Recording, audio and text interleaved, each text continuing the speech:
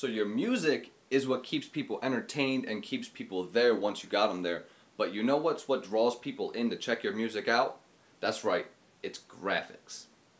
What's going on? It's Pimp Fried Rice. Welcome to the Music into Millions podcast. Today we're going to be talking about graphics and the importance of having good looking graphics that support your brand and support your content and make everything seem that much more professional. So one thing that I see a lot is rappers will have an awesome song. They'll take hours on the mix, hours writing lyrics, get everything put together beautifully, and then they'll go on Google, type in, I don't know, like the most generic picture in the world, or it'll be, an animated character like Bart Simpson, or it'll be some anime character, and then they'll just slap some text over top of it, and they're like, cool, that's the graphic, that's the cover, check out my single. What? That does not make any sense at all. So you put all this time and all this effort into making this phenomenal song that has the potential to be viral, the potential to blow up, people are going to be singing it, and you took 5 minutes and threw together the crappiest graphic in the world.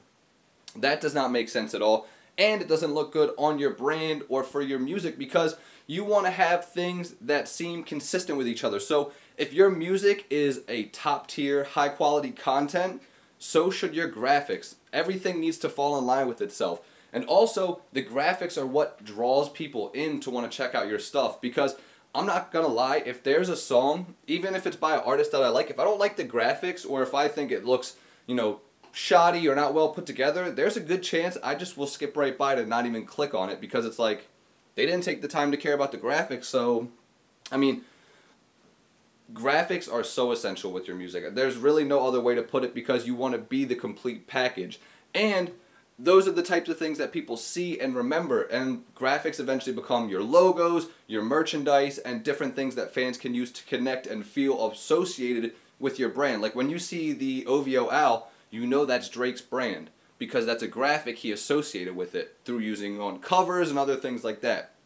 So that's kind of my little tangent about graphics, but I want to give you guys 3 different ways that you can get graphics made for your music, and that could be cover art, logos, merchandise, whatever you would really need graphically done. And so the first way that you can get it done is if you wanted to do it yourself. So say you're the type of person who's pretty tech savvy, you're pretty artistic, maybe you have some background in Photoshop and Illustrator or different editing platforms. That is perfectly fine. That is one way to go about it. And honestly, I would recommend it. If you're the type of person who is not necessarily controlling, but you like your hand on every piece of the project, or even if you just wanted to get enough of an understanding of the software and what's going on, that way you could communicate with other graphic designers, that is a really great place to start.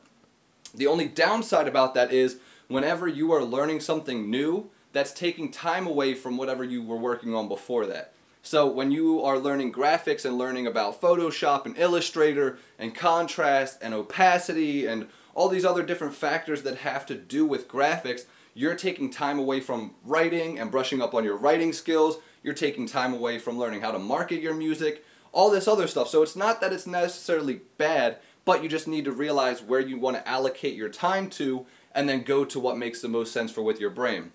So for me, I don't personally do my graphics, but what I'll do a lot of times is sketch them out, and then I send them to my homie Dre, who does the graphics and is the world's best graphic designer. But yeah, so number one is learning how to do the graphics yourself, and there are so many awesome tools and resources nowadays that you can actually do it on your phone. Not necessarily the full, complete depth that you can do it on your computer, but there is a lot of cool apps and stuff like that where you can edit the crap out of a photo or add text or overlays or whatever really you want to do. Throw PNGs on there. See, I know enough terms to be dangerous. I just don't know what I'm doing when I do graphics.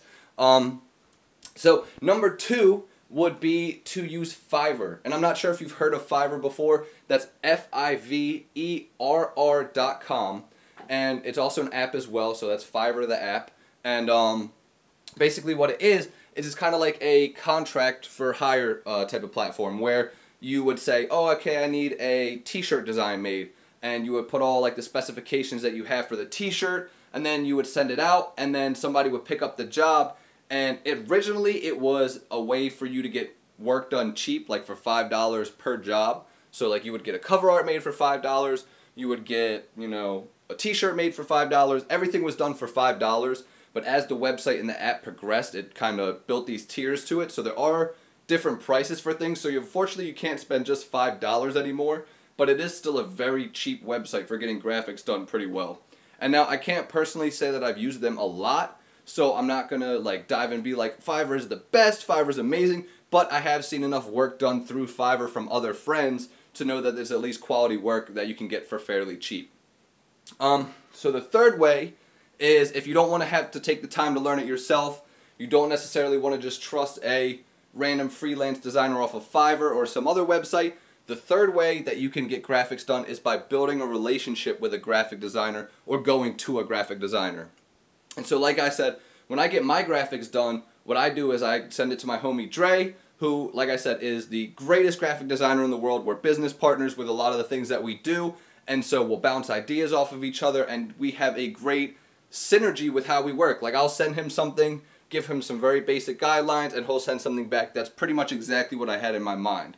And we've built that type of relationship just working over time. He knows my style, I know his style, and when you have a graphic designer that you work with and that you start to build styles with, you don't have to go through the stress every time of like, oh, make sure you do this, this, and this, or make sure you include this or don't include that. They already know what preferences you like and don't like, so they can kind of dive right in a little bit quicker.